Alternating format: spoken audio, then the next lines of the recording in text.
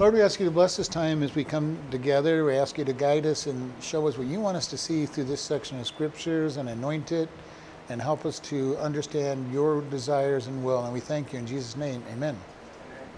2 Timothy chapter 3, we're going to be starting at verse 10. Paul has been talking about the wickedness of the last days, talking about all the sin that was going to be prevalent. We talked about that and saw that it looked just like our own days. I talked about the opposition against Moses and that there was a lot of folly manifest. And then we go into verse 10. But, and the reason I give us the previous, because when but comes in, that means something is changing. So verse 10, but you have fully known my doctrine, manner of life, purpose, faith, long-suffering, charity, patience, persecutions, afflictions which came to me at Antioch, at Iconium, at Lystra, what persecutions I endured, but out of them all the Lord delivered me. And I'm going to stop there because this is very powerful. If we've read Book of Acts, you know this little bit of what he's been talking about on these activities. Those were some very interesting places where he was at. One of them stoned him. One of them chased him out of town. So he goes, you, again, talking to Timothy, you have fully known my doctrine. All right? And so he goes, you understand everything. You know me very well. Remember that Timothy was with Paul almost every place he went, especially after a while. Timothy was his protege. He was the one that he was hand grooming to be able to take care of things. Timothy was often sent to troublesome churches that needed help, and Paul couldn't go there. So either Timothy or Titus would often be sent to these churches, and they would spend months to a year or two getting them back into order, and then they would come and find Paul wherever he was at.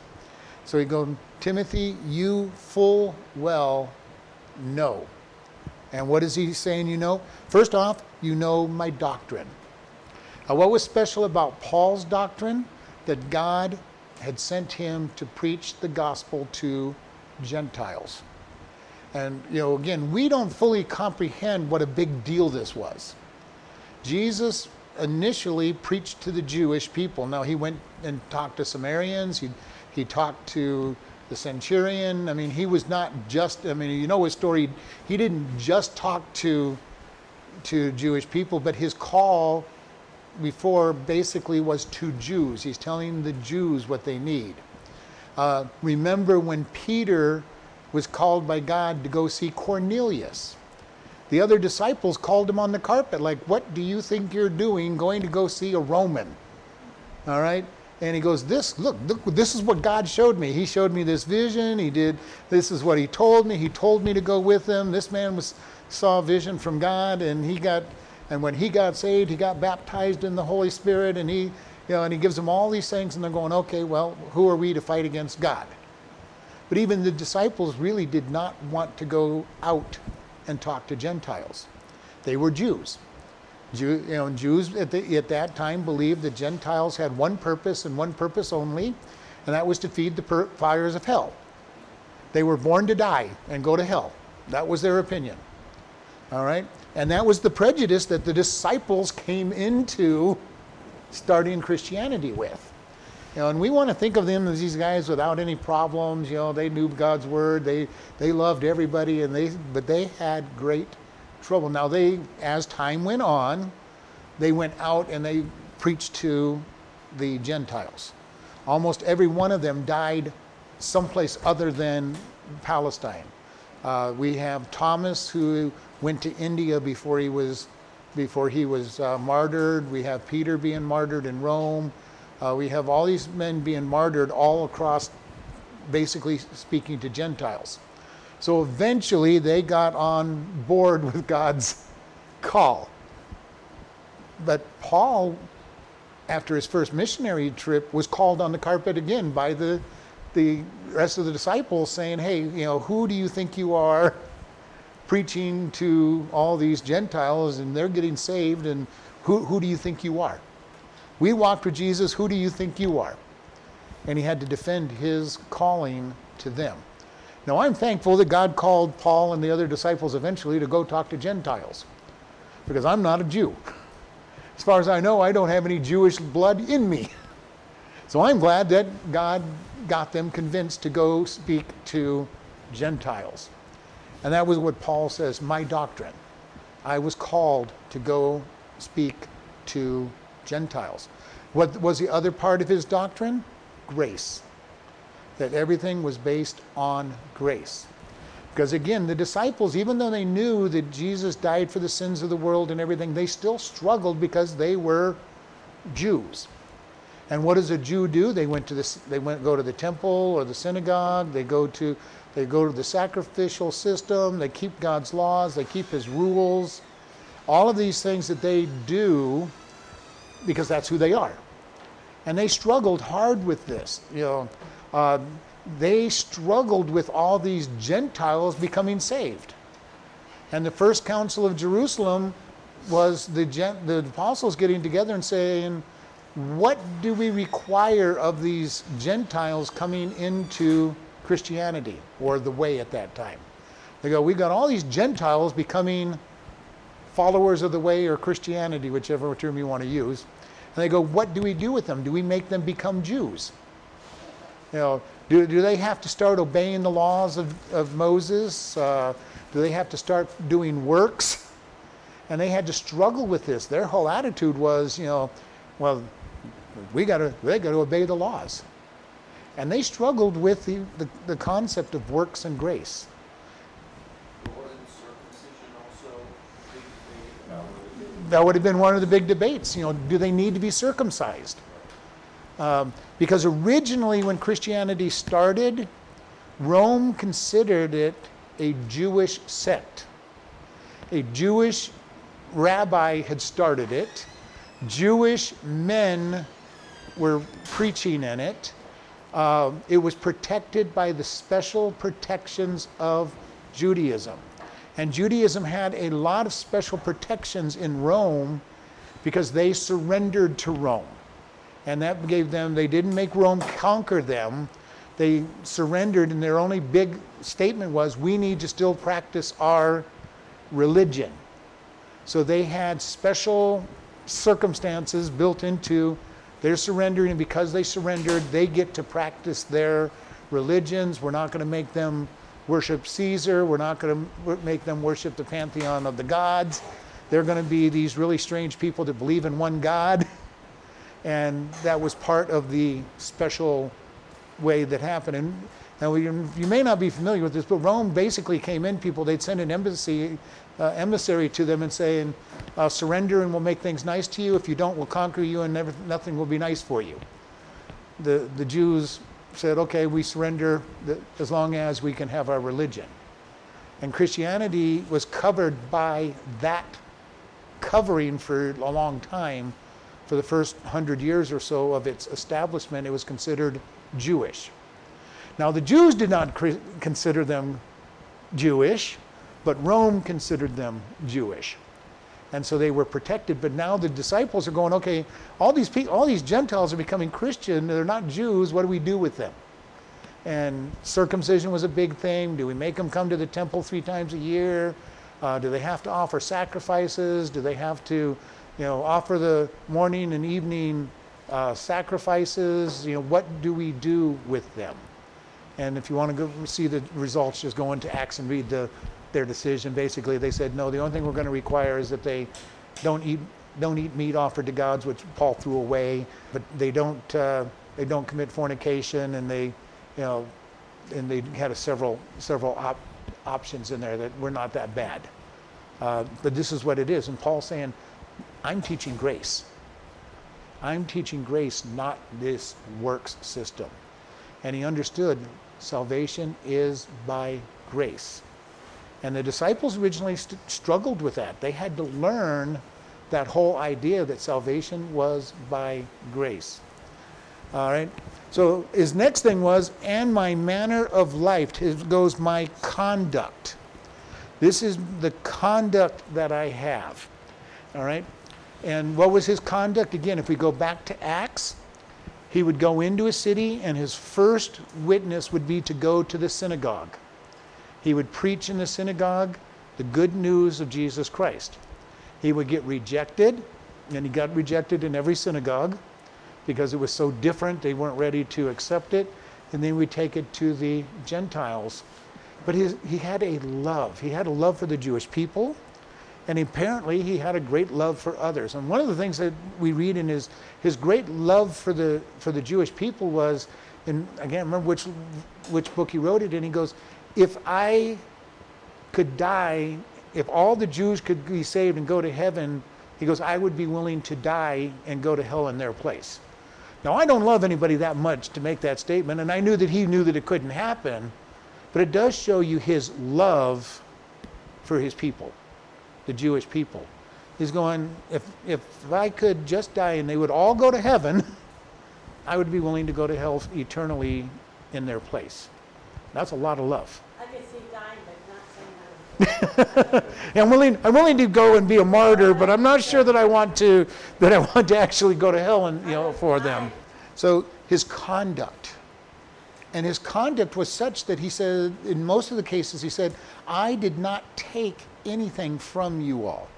I ministered to you, I kept in there, and he goes, I was supported by other people, I didn't take anything from you, and he was able to say, I have not hurt anybody, I've not taken anything from anybody.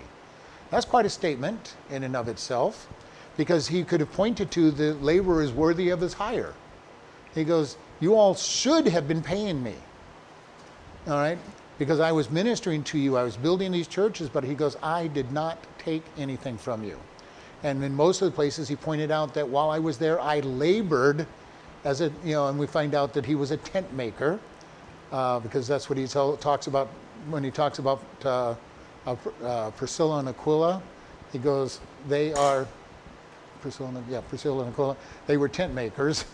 And he goes, they're my co-laborers, all right? And so all of these things, he's talking about his conduct. And his purpose, his big purpose was to preach the gospel.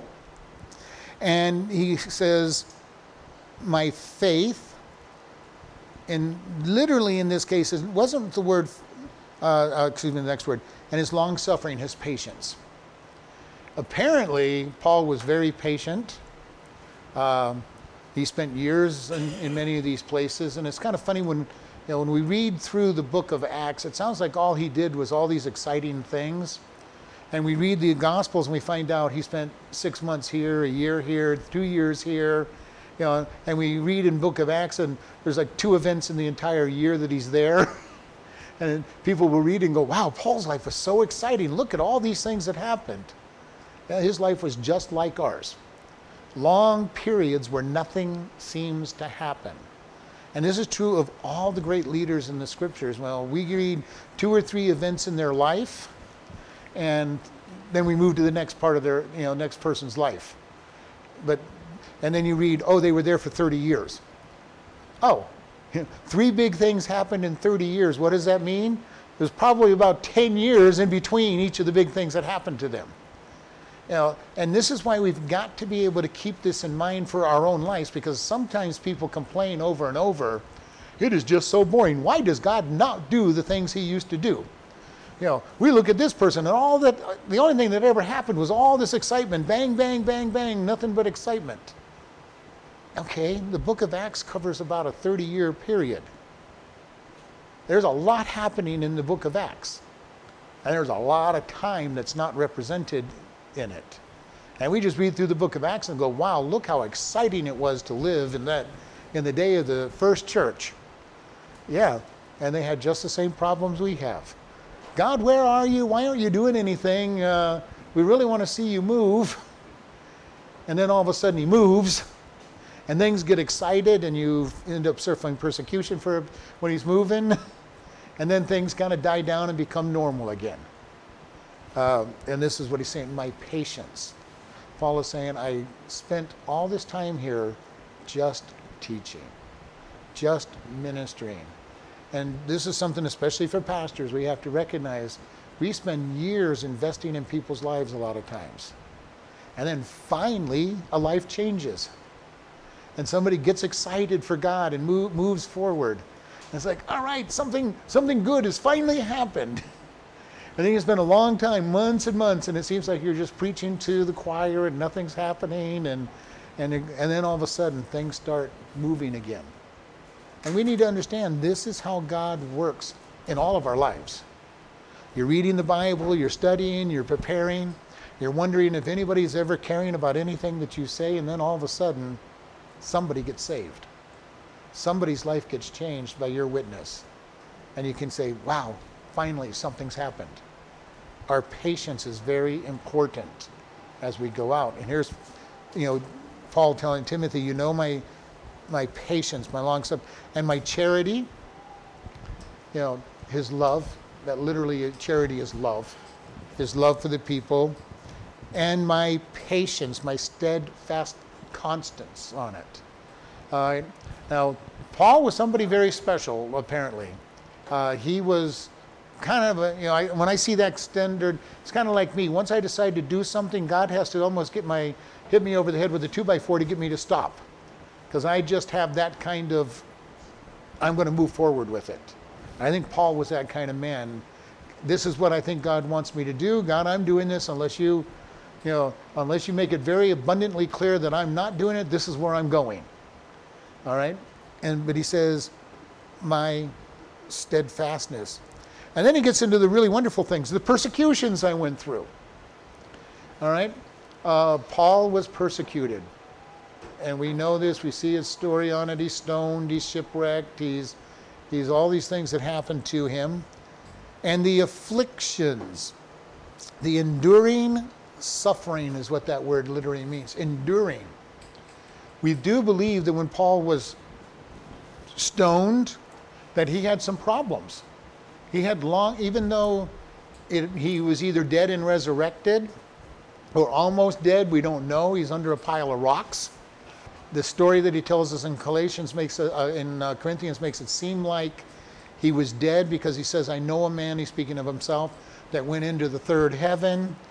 So apparently he was dead and resurrected, but apparently he suffered injury from that at that point in time, and was suffering just from those type of injuries. So was there a rivalry between James and Paul with, during all this kind of conflict that we're talking about? Not so much, because when you really read the book of James, you find out that James is not teaching works, but he is saying that you need works to prove. He never says that you can't be saved without works, he just says you can't prove it. He goes, show me your faith without works, and I will show you my faith by my works. He wasn't saying you couldn't have faith without works, but I kind of agree with him. There's no way you can prove to me that you have a real, honest faith if you're not serving God and producing works. You may be saved, you may not be saved. It's not my place to judge. But his statement was, if you don't have works, then where is your faith? All right?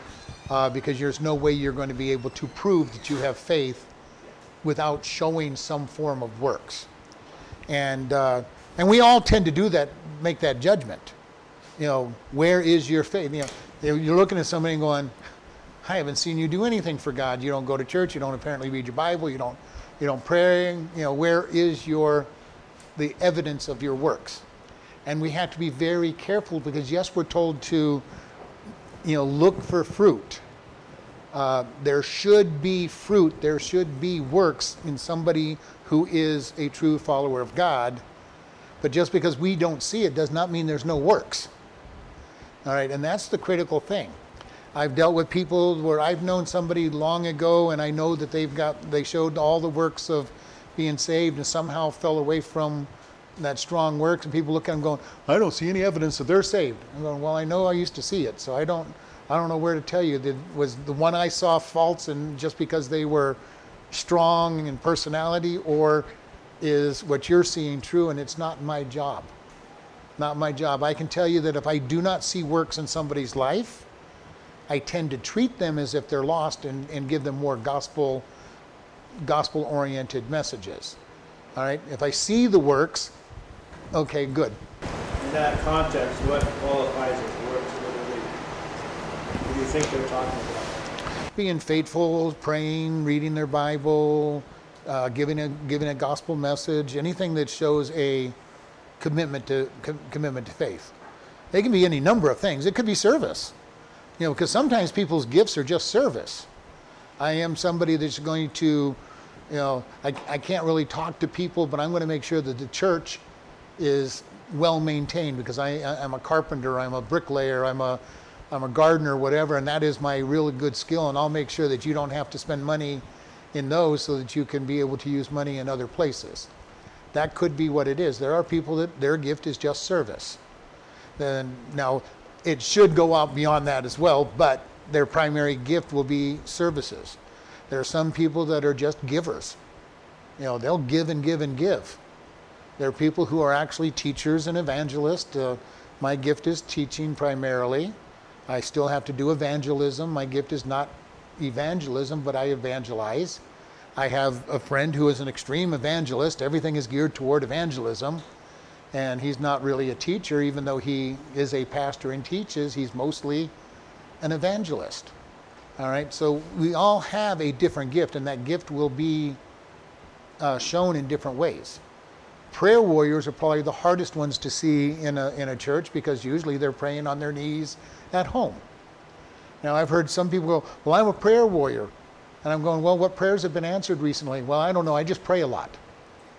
I don't think you're a prayer warrior then. You may pray a lot, but a prayer warrior gets their prayers answered. If you're a true prayer warrior, you're the one people want to go, I need you praying for me. Your prayers get answered. I want you to be praying for me. This is important because there are prayer warriors. I've met a handful of prayer warriors that when they pray, something about their prayers, their expectations, I don't know what it is, but their prayers get answered. It's just their gifted area. And they don't get seen a lot in the church because they're kind of in the background, but people do know. I asked them to pray, they prayed and it got answered. Prayer warriors kind of get ratted out after a while. You get to find out who the prayer warriors are because people will say, I asked brother George over there to pray for me and I got answered within a couple days. I asked Brother George to pray for a job, and I got a job 3 days later. So the testimony of people kind of rat out the prayer warriors after a while, and they get to be known. But somebody who says, well, I'm a prayer warrior, and you go, how many prayers have been answered? And, well, I don't know of any. Then don't tell me you're a prayer warrior. You may spend a lot of time on your knees, but I guess you're talking to the ceiling or something, but, but this is kind of what works are. We don't know. Every individual is going to have a different work in their life, revealing their patience, their endurance, their strengths, where they're at. And Paul said, and the persecutions and afflictions which came to me at Antioch, Iconium, and Lystra. All right? So these are 3 big cities that he went to. Antioch's where he started, but Antioch is also where he had a hard time convincing everybody that he was saved. Okay, Antioch was the first church he went to when he went to Damascus and got converted on the road to Damascus. He did not immediately go to Jerusalem because, number one, having changed to be a Christian, the Jewish leaders would be out to get him, and he wouldn't have had the apostles leaning toward him. So he went to Antioch, where Barnabas and other people were leading that church, and they eventually accepted him. Because you got to understand, this would have been a hard thing. The man who has been sent to kill Christians wants to be part of our group. And we all laugh about that because we know exactly what we would be thinking. Who's that at the door? The guy that wants to kill? No. We're not letting him anywhere. We're not going to let him know our membership list and who's coming into the church. No way. But he finally convinced them. He finally convinced them that he had been changed.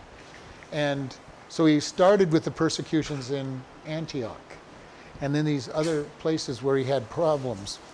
And he says, and what persecutions I endured. And now we have the word but again. But out of them all, the Lord delivered me. The Lord rescued me. Now, this is something that is interesting because his rescue was sometimes having a ship sink underneath him. Sometimes it was being stoned. Sometimes it was being chased out of town. You know, his definition of rescue is not necessarily the definition most of us would have been looking for rescue. It's very interesting to me how many Christians want a victorious Christian life. But what do they mean by victorious? No problems. I don't want any problems, but I want to live in victory.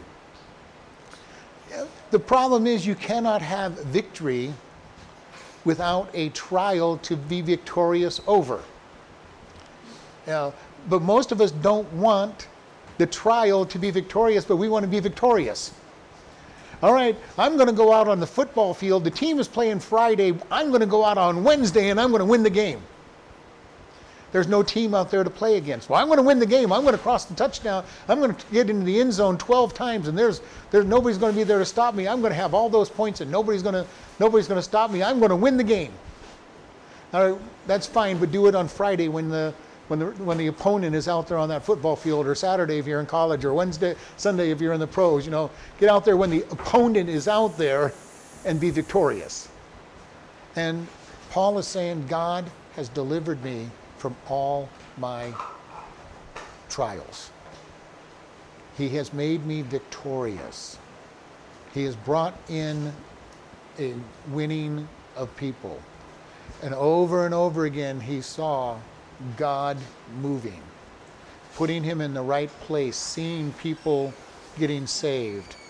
And as he's out there leading people to Christ, we've got this whole process of, as he's going out there doing this, others are making life difficult for him. Everywhere he went, he would start preaching the gospel message and grace message. And sometimes while he was still there, or just after he left, we had the Judaizers coming. And the Judaizers had a simple message that they would come in. Hey, Paul's message was really good, but he didn't give you the whole story. You know, you now have to keep the law of Moses, you have to get circumcised, you have to go to the temple 3 times a year, because that is what it means to be a follower of a Jewish sect. And they would come in and try to bring law into their being and get them away from grace. And their message sounded wonderful to them. It just wasn't an actual message that God was teaching. So, and God delivered him. Verse 12, yea, and all that will live godly in Christ Jesus shall suffer persecution. But evil men and seducers shall wax worse and worse, deceiving and being deceived.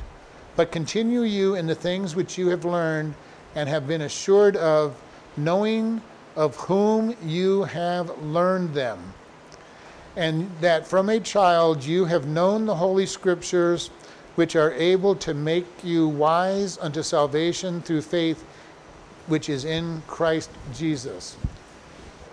So, yea, all that will live godly in Christ Jesus shall suffer persecution. Now this is the proof, this is the crazy verse that very few Christians want to believe and want to accept. If we live as Christians, we will suffer persecution. Now in America, we have been very, very fortunate. We have been in a Christian environment for most of the years. We have not suffered great persecution in America. Now there are places in the world where if you're a Christian, your lifespan is probably less than a year or two, because there's that much persecution on it, and they're still facing martyrdom. It is changing in America. When we will face this kind of persecution, I don't know. But we need to be ready for this kind of persecution, because it is promised to us. Jesus said, they hated me, they will hate you. All right? And there have been times in America when Christians have suffered, not with their life, but suffered various other areas in their life, but I think it's coming real soon that we may end up in prison. We may end up being martyred for our beliefs, even in America, because God has promised persecution. This country has had almost a 400-year span without persecution because of our foundation. But it is coming. Part of our surrender is so that we get to keep our religion. That's what the ultimatum they gave To the Romans, yeah. To the Romans, yeah. Well, that was their ultimate, the Jewish ultimate, the Jewish condition of surrender to the Romans. But in our day and age, we're getting even worse. If you listen very carefully to the language of our leaders, the Constitution says that we have the freedom of religion. If you listen to our leaders, they will say we have the freedom to worship. And you're going, well, what's the difference? Religion is how I live my life 24/7. Worship is what do I do inside these church walls, or what do I do inside my own home, but don't dare take it out into the real world. And they want to say we have the freedom to worship, and that's a big difference. That is not what the Constitution says. The Constitution says I have the right to religion, to take my beliefs outside the walls of the church, outside of my home, and practice what I believe. So there's a huge difference between the two. And again, I challenge you, listen, if you're watching news and you're listening to these people, listen, and you're going to hear them talk about the freedom of worship, not the freedom of religion. And it's a subtle difference, and most people aren't catching it.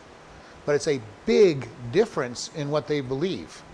You know, they'll say, well, you can do anything you want in your church. You can believe that homosexuality is a sin. You can believe that marriage is between man and woman. You can believe this, that, or the other thing, but don't dare apply it to your business place. Do not dare say it outside the walls of your church. Don't dare say it outside your home, because now you're going to be, crossing the political realm and not doing what is politically correct, and we're going to come and get you. And just be aware. The stage is being set. Watch and listen to what these guys say, because it is critical what they say. Words mean things.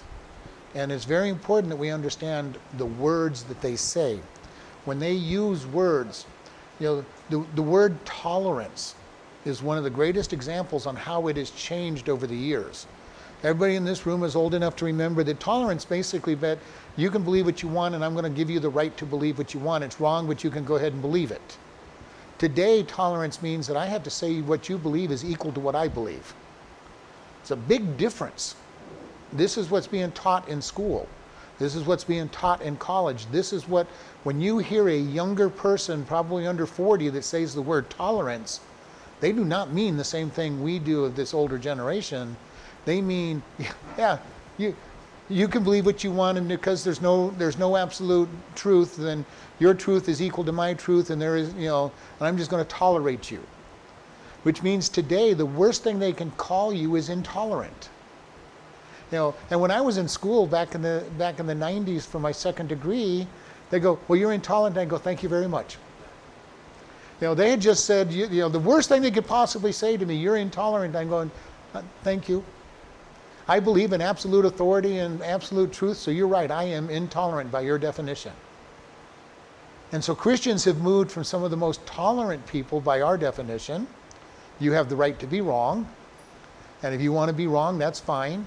To the most intolerant people, because I'm not going to say that your belief is equal to my belief, because God teaches truth.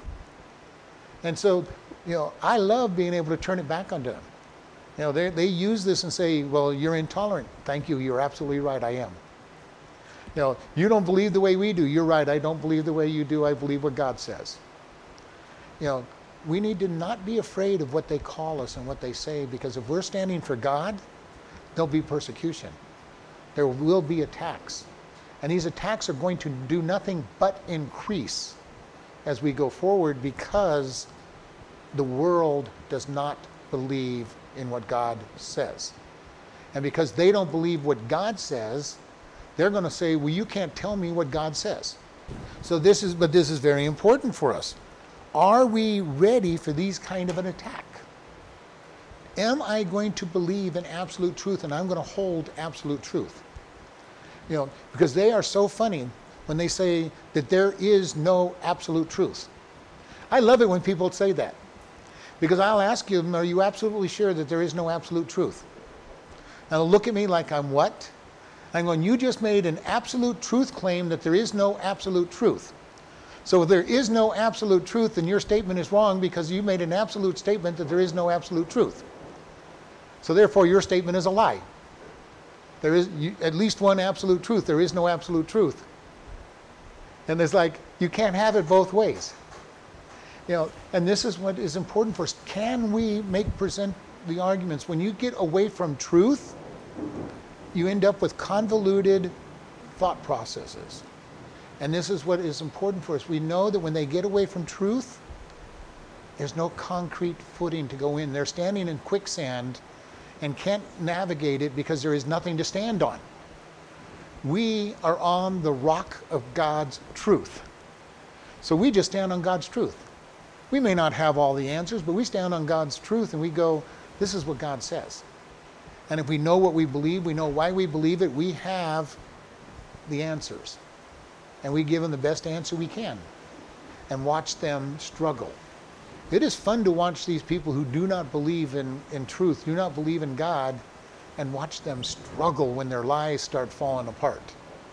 You know, you go to an evolutionist and you start presenting the case against evolution by basing it in truth, and they look at you like, I have no answers. This doesn't make any sense. You're presenting things I've never thought of, because nobody's dared teach me truth, and you're asking me questions that I don't know and I've never even thought about asking.